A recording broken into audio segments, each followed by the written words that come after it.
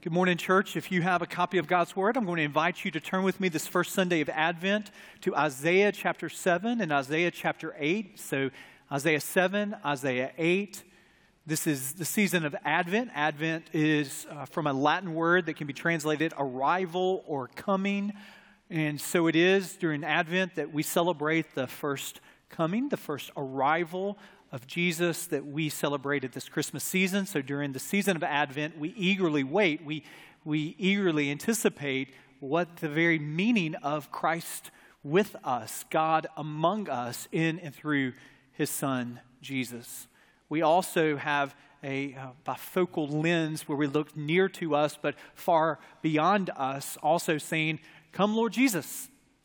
We anticipate your second advent, your second return. And so whether we meet Him in death or we meet Him in His second coming, we, during this Advent season, are eagerly anticipating His work in our midst. And so we join with Christians from what some would say as long as the 4th century that have paused and consecrated this time before Christmas as the season of Advent. So we pray this is a rich, worshipful experience for you this Sunday. We also begin our worship service by singing a song that was written by Charles Wesley, the great hymn writer, the brother of the founder of Methodism, John Wesley. Charles Wesley wrote hundreds, literally thousands of hymns, and one of my favorite hymns is "Come Thou Long Expected Jesus." And it's just a wonderful reminder that the prophets of the Old Testament predicted the arrival of the Messiah, the coming of Jesus. And so we want to give ourselves during the season of Advent to 4 of the prophecies that anticipated the arrival of Jesus. Arguably the most familiar of those prophecies are found in Isaiah chapter 7. I want you to see verses 13 through 14, but we'll reference the rest of the chapter, and then the next chapter, Isaiah chapter 7, verses 13 through 14 reads, "And he said, Hear then, O house of David, is it too little for you to weary men that you weary my God also?" One of the most famous prophecies, verse 14 of Isaiah 7, "Therefore the Lord Himself will give you a sign. Behold, the virgin shall conceive and bear a son, and shall call his name Emmanuel."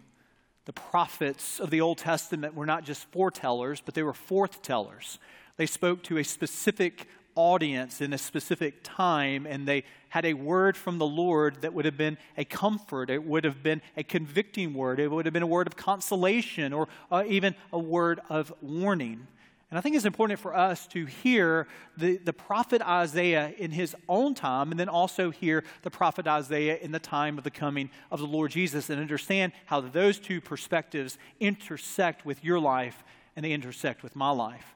The original audience of this first prophecy that we'll look at during the Advent season was a king by the name of King Ahaz. And he needed to hear a word from the Lord, which is that our hope is not found in our circumstances around us. Let me say that again. Our hope is not found in the circumstances around us. Now, King Ahaz, living in 735 BC, he really needed to hear this. King Ahaz was the king of the southern kingdom of Judah.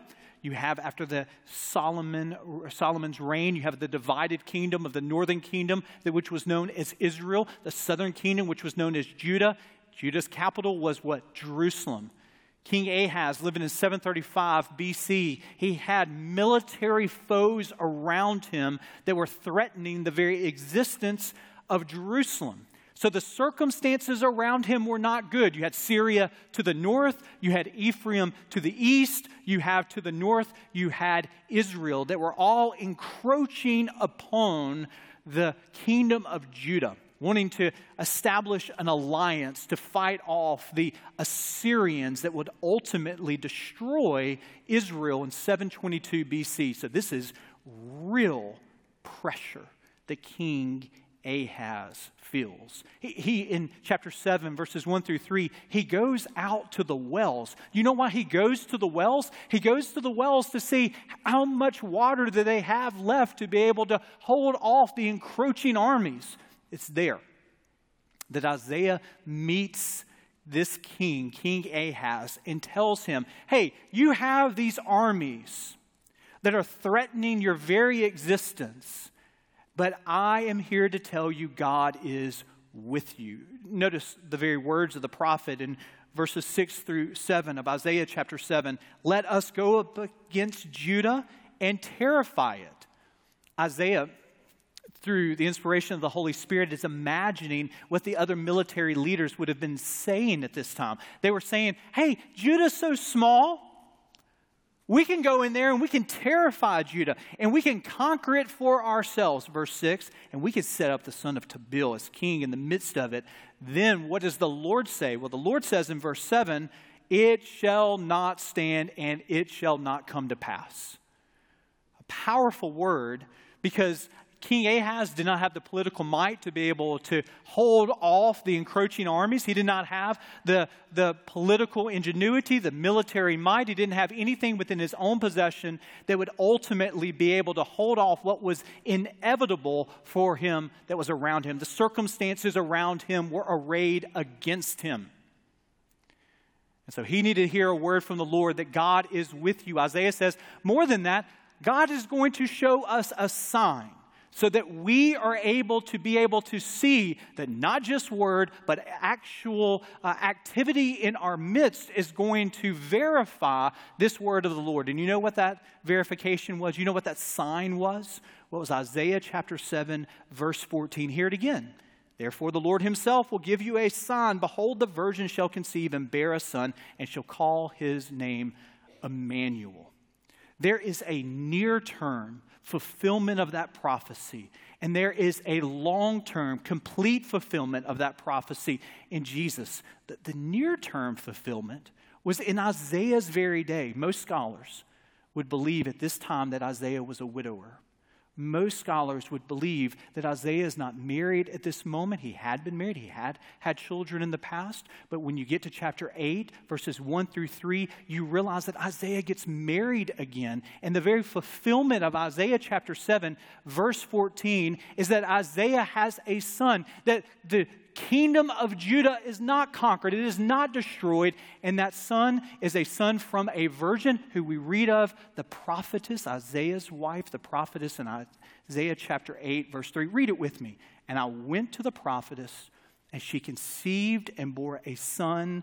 Then the Lord said to me, call his name, can we say Big M? This is the longest name in the Bible right here. And there's so many vowels in this name here. I practiced the whole week to get his name exactly right, but I'm not that good. I'm just not that good. So they had a child. His name is Big M here. You see it right here in Isaiah chapter 8. That was a delayed reaction joke right there, wasn't it? So okay, so that's neither here nor there. So Isaiah said to King Ahaz, take comfort.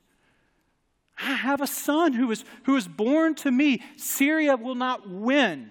Ephraim will not win. We have a son that has been born to us. And Isaiah chapter 8, verse 8, Isaiah chapter 8, verse 10, names that son Emmanuel. That is a sign that God is with them here. So here is a near-term fulfillment of that prophecy, but all of us who are Christians understand that the total fulfillment of that prophecy, there's a double fulfillment, was found in who? Not first and foremost this son that we read of in Isaiah chapter 8, but God's eternal son. So that's why the writer of the Gospel of Matthew could look back upon these words and under the inspiration of the Holy Spirit take these words to say this in verse 21 through 23, she will bear a son. And Matthew's not talking about a prophetess here.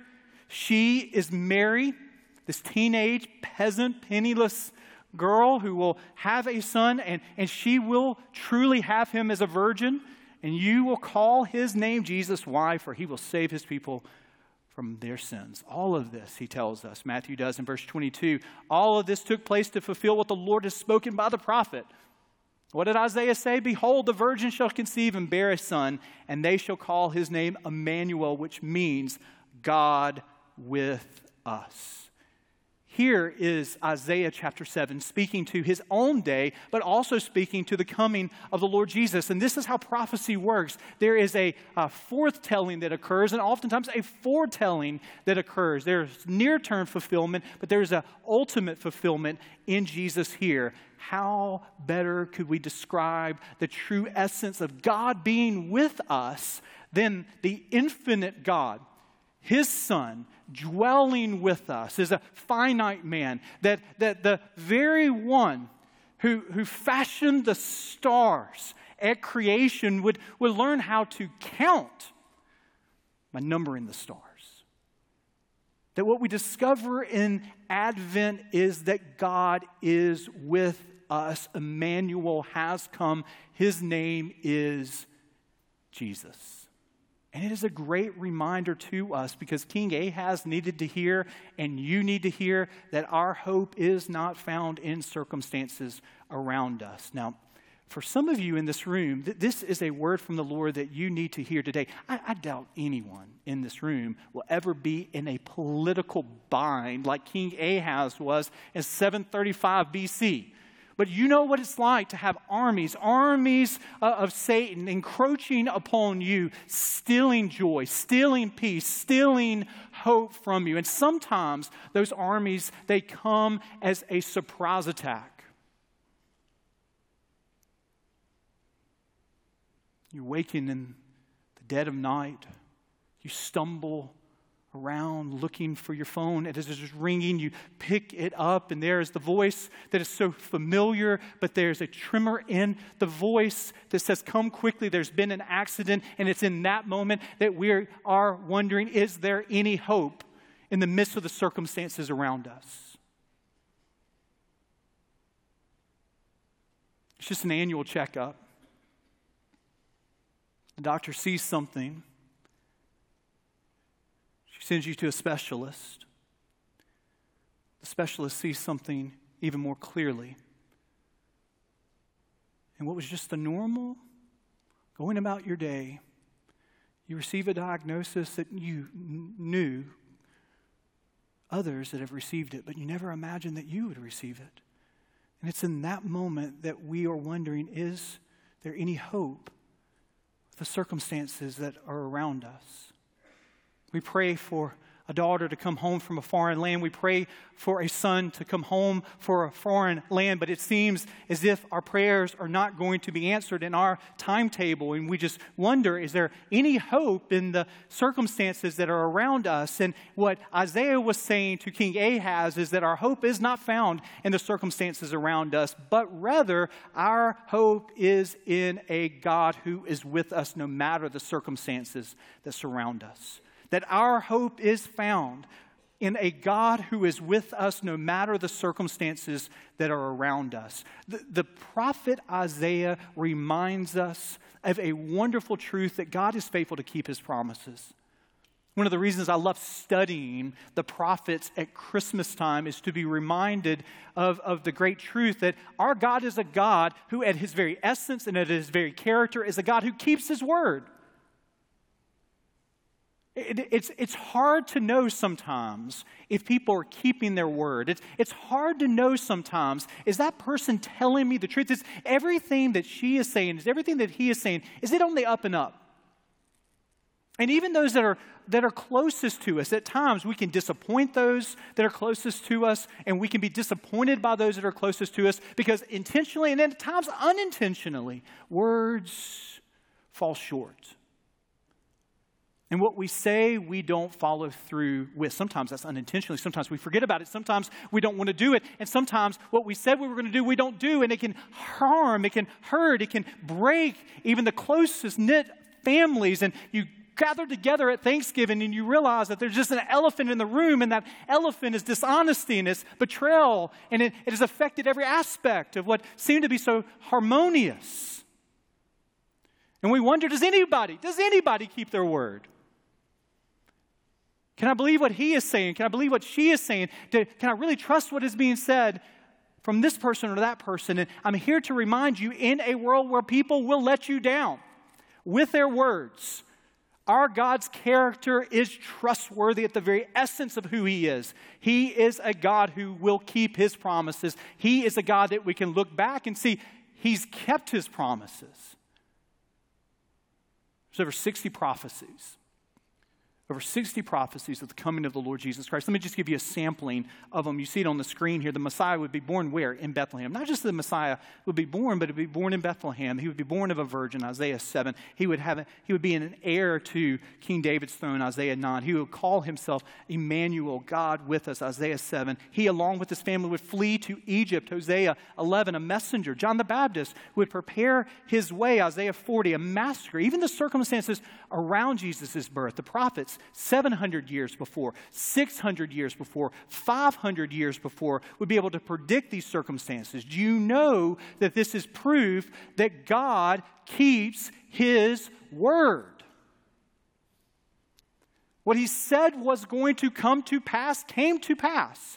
And this gives us tremendous comfort. The end of November, the Powerball lottery is at $100 million. I'm not telling you, I'm not endorsing this. I'm not telling you to go buy a ticket here. I'm just telling you this is a fact here. You know the chances of you winning that? It's 1 in 175 million. Horrendous stewardship of resources. It's a drain upon oftentimes the poorest of the poor at times. So we all understand that. But for illustrative sake here, your chance of winning that, you have a greater chance to become the President of the United States than you do to win that. You have a greater chance to marry a supermodel than to win that. You have a greater chance to become an astronaut than to win that. I mean, these are all what statisticians tell us. Do you know that to one person to fulfill the 60 prophecies that we have in the Old Testament, there are more than just 60 prophecies, but just those 60 prophecies, do you know the chances of that happening? Not just 1 in 175 million, but 1 in 1 and add 15 zeros behind it. Quadrillion is the number. 1 in 1 quadrillion. How did it come to pass? Not accidentally, not by happenstance, but by a providential ordering of all of human history. And if that God the Father, could send his Son to enter into human history, how much more so should you trust him with the pages of your story? How much more so should we trust him even when the circumstances around us do not seem to be circumstances that we can discern God's will, his way, and his purpose in it? If I listen to a meteorologist, if I listen to that meteorologist every day, and every day he or she says it's not going to rain tomorrow, and every day I get up and I walk outside and it's raining, I'm going to find another meteorologist. You would. I would. Thankfully, James Spann never lets us down, right? That's right. You go to a financial advisor, and he or she says, do this, and then do this, and do this, and then you'll double your money in 7 years, and then you get to 7 years, and you've lost half of it, you'll find another one, right? If that person tells you the wrong thing again and again and again and again and again and again and again, you'll find someone else. Here's the thing. You don't have to go find someone who will be dishonest to you. You don't have to find someone who you have to worry. Our God is a God who keeps his promises. Our God is a God whose word is true and it's trustworthy. And we need to hear that word. Especially this past week. Many of you in this room have been praying diligently for Anaya Blanchard, and you've been praying for that family, and our hearts just break in this community, in this church. Our cross is up along with Trinity and other churches across Oxmoor and Homewood and beyond with blue ribbon, that you're able even today to take that blue ribbon and to write a prayer as a prayer of solidarity for this family that is facing unspeakable tragedy and horrendous evil that we cannot begin to even imagine, and words fall so short. So we as a church, we join with churches across this community praying for God's presence in the midst of unspeakable circumstances. And it's in these times that we just cannot understand the circumstances around us. It's in these times where words just fall short.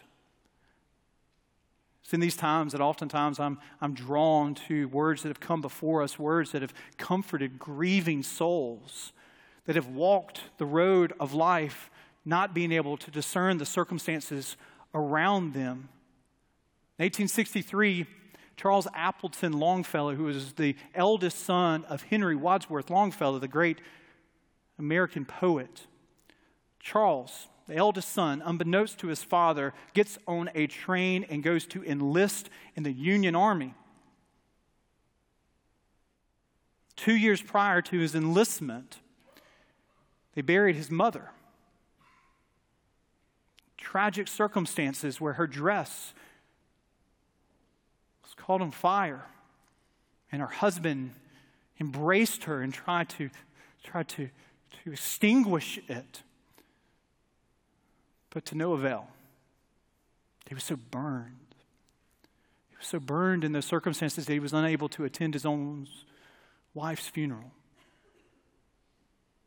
He was grief-stricken.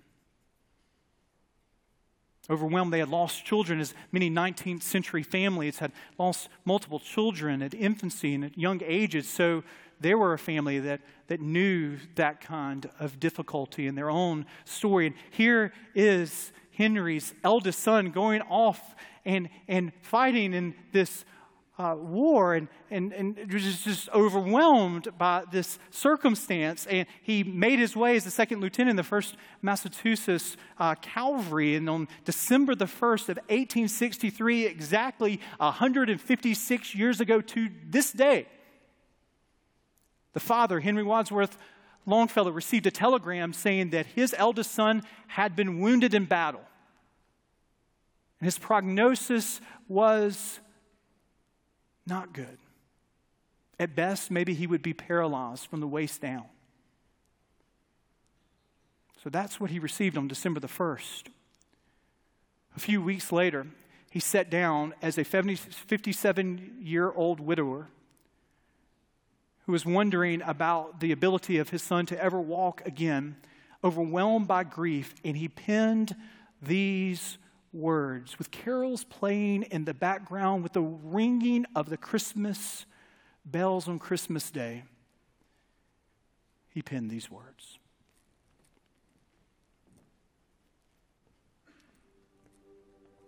I heard the bells on Christmas Day, their old familiar carols play, and wild and sweet the words repeat of peace on earth, goodwill to men.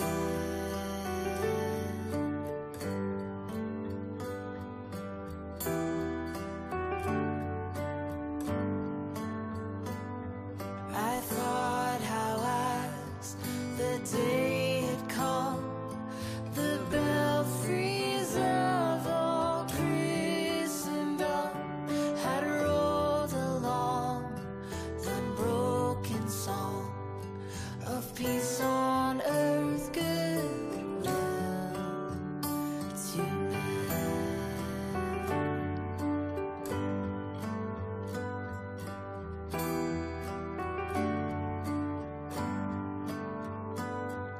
And in despair, I bowed my head.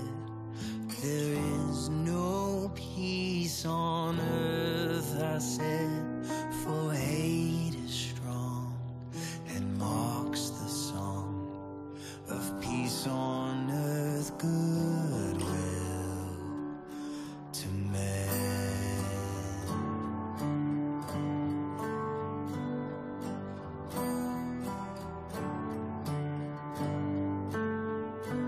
Then pealed the bells more loud and deep.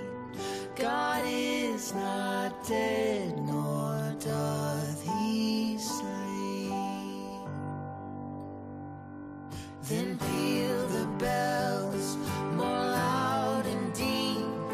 God is not dead, nor doth he sleep. The wrong shall fail, the right prevail, with peace on earth, goodwill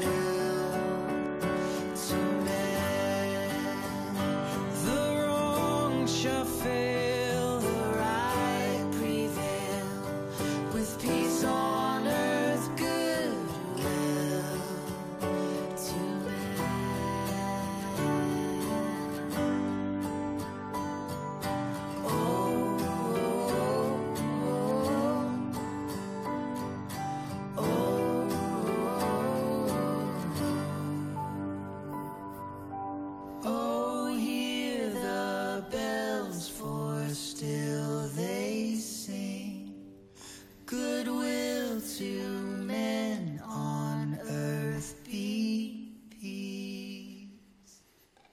And so, Dawson, this first Sunday of Advent, the circumstances around you very well may be circumstances where you cannot discern the hope and the presence of God.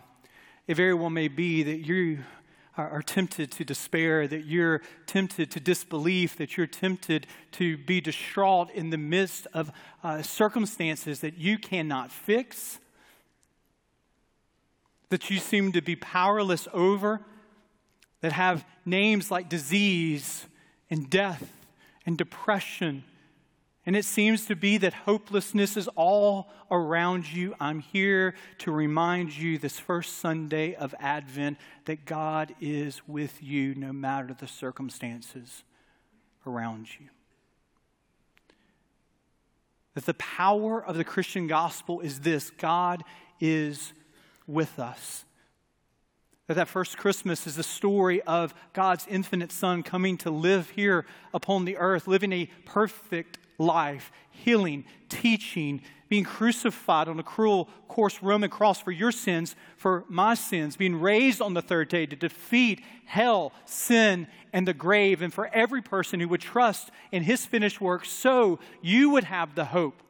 You would have the hope of the ascended Lord Jesus, who sent his Spirit to do what? To comfort us, to guide us, to dwell us, to seal us with the promised Spirit.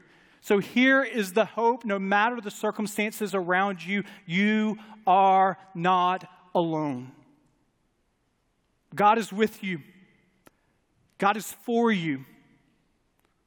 And even in the midst where the circumstances around you are dark and dire, then we say, then pealed the bells more loud and deep. God is not dead, nor doth he sleep. The wrong shall fall. The right will prevail with peace on earth and goodwill to men. Let us pray.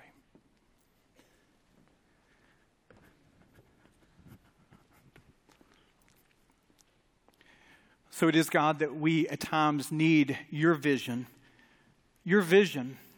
because at times we cannot see the circumstances around us and how they array to provide any sense of hope. We can feel that hopelessness is encroaching upon us, knocking upon our very door, threatening, taunting. And so we find our hope not in our circumstances around us, but we find our hope in the truth that you, God, are with us, and you have promised to never leave us nor forsake us. That for every follower of Jesus in this room, that we have hope no matter the direst of circumstances. And may we, in days that, in communities that need that hope, may we point people to the true source of hope, your Son and our Savior, the one who was prophesied in Isaiah, a reminder that you, God, keep your promises. We pray this in the name of your Son and our Savior Jesus. Amen.